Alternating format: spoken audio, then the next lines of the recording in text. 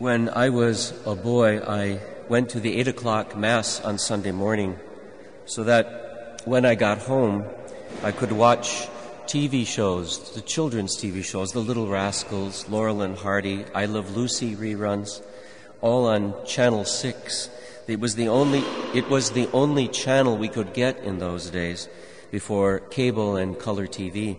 And when those shows were over, I liked to watch the televangelists like Rex Humbard and the Cathedral of Tomorrow or Oral Roberts, and a local show broadcast completely in the Finnish language called Swami Kutsu. Swami in Finnish means Finland, and Kutsu means calling. So it was Finland Calling. It featured a severe Lutheran pastor with a 5-inch pontifical collar giving long sermons in the Finnish language. Rex Humbard and Oral Roberts were Pentecostal preachers, though Roberts also moonlighted as a Methodist. One Sunday morning on one of their shows, I can't remember which one, they told a story, no doubt apocryphal, about a woman who was sitting in the front pew of her church. Suddenly, she began waving her arms and shouting hallelujah and speaking in some unintelligible language. One of the ushers in the back hurried down the aisle to quiet her down. He said to her in a very stern voice, "Madam, please, you're disturbing the service." She answered, "I can't help it. This is what happens when I get the Spirit." The usher answered in a slightly outraged voice, loud enough for the entire congregation to hear, "Well, church is no place to get the Spirit." It is in part due to the tele-evangelists that we have come to associate Pentecost, as Luke describes it in Acts, with Pentecostalism and its charismatic expressions like glossolalia, speaking in tongues, faith healing, prophetic utterances, slain in the Spirit. What doesn't normally occur to us is that Pentecost has its origins in the Old Testament.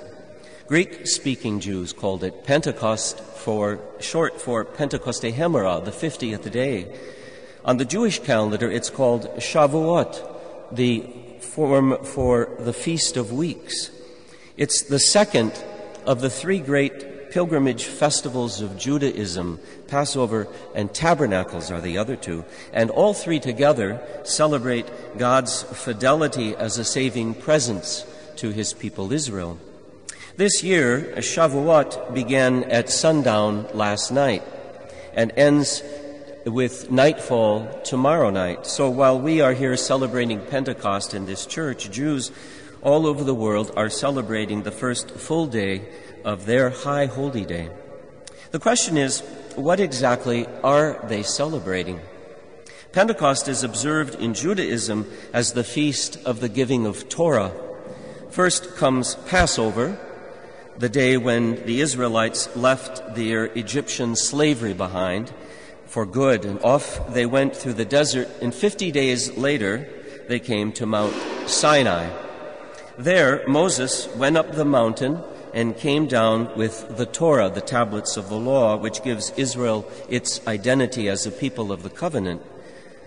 Torah is not merely a set of rules, it is a way of life by which Jews show that they are a people chosen by God to be light and salt to the world. Now, this might sound like a little bit of homiletical trivia, but knowing all of this helps put us inside the mind of Luke as he wrote that account of the first Pentecost in Acts 2. Luke assumed that you and I would be familiar with the Jewish origins of the feast, and to some extent we need to be in order to understand the narrative arc of the story and its theological significance for the way in which we observe Pentecost. Because we Christians tell a similar story that the Jewish people tell about themselves, how Christ himself was the Passover lamb slain and who sets us free from the tyranny of death, and how for 40 days after his resurrection he appeared to his disciples in his risen body, and then he ascended into heaven. And just as Moses ascended Mount Sinai and received the law, so after his ascension Christ sends down the 50th the Holy Spirit on the 50th day, Pentecost Hemera, the Holy Spirit to those who believe in him, and the Spirit that writes the law, not on tablets of stone anymore, but on our own hearts of flesh. Both the Jewish and Christian celebrations are really about the divine condescension in which God refuses all our attempts to isolate him from the world of business, politics, culture, buying and selling, living and dying. Instead, God has acted directly in human history to create a new way of being human together.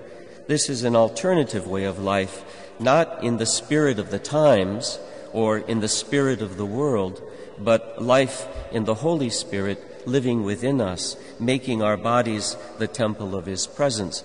And practically speaking, this means that there is no place that you and I can go that God is not with us. So I take exception to the advice that the usher gave the woman. The church is the place to get the Spirit, but we received that Holy Spirit when we were baptized, and again in the sacrament of confirmation, when we were sealed with chrism by the bishop in a special way with the Spirit's sevenfold gift. This is not so that we could experience Pentecost, the gift of the Holy Spirit, as a spiritual equivalent of a thrill ride at Disney World, or the adrenaline high of bungee jumping off of the grand rim of the Grand Canyon. The gift of the Holy Spirit was given to us so that we could conform our lives more closely to Christ and bring his redeeming and saving presence out through those doors and into the world.